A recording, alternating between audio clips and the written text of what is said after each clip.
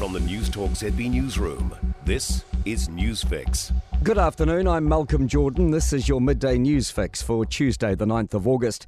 In this update, National leader Chris Luxon is frustrated that he wasn't told about the past of new Tauranga MP Sam Uffindell. It's been revealed Uffindell took part in an attack on a younger boy when he was at Auckland's King's College more than 2 decades ago. The Tauranga MP has apologised to his victim.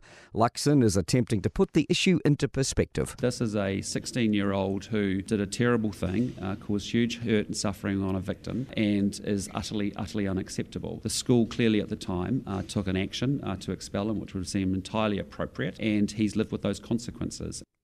10 people have been arrested and charges over an alleged gang-related disorder incident in central Taupo last month. They face a range of charges, including presenting a firearm, disorderly behaviour likely to cause violence, and possession of an offensive weapon. Meanwhile, police have also laid charges over the death of a woman in Cambridge yesterday morning and the death of a man in New Plymouth on Wednesday last week. The Greens want an overhaul of the seasonal worker scheme for Pacific horticulture workers after officials found evidence of substandard housing conditions for some workers in Blenheim. Green Party Pacific People spokesperson Tiano Toeono says work visas need to be decoupled from single employers. Recognising that people come here and they've got families as well, so finding ways for families to meet and visit with them as well, and just better work conditions, better pay conditions.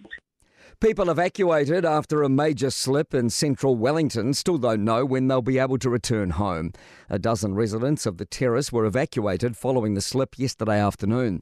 A section of the road remains closed today and at least one house and a large tree have been deemed unstable. Wellington City Council Infrastructure Manager Brad Singh says they'll be able to give residents a clearer outlook on the situation later today. I'd only really be able to tell after the assessments are done, because last night it was too dark for anyone to actually do a proper assessment of the slip. Meanwhile, higher insurance premiums are likely to be on the way. Financial Advice New Zealand Chief Executive Katrina Shanks says inflation and supply chain issues are making it more expensive for insurers to resolve issues. She says that's coming on top of a rise in extreme weather events. There seems to be a lot more 100-year events happening all of a sudden. Certainly it has a huge impact on the reinsurers and their capital. Meanwhile, a section of state highway near Murchison will remain down to a single lane until the end of the year. State Highway 6 at Dellows Bluff was impacted by a major rockfall last month. The Birmingham Commonwealth Games closing ceremony has ended in song. Indigenous rapper Baker Boy has represented Victoria, the next host of the Games.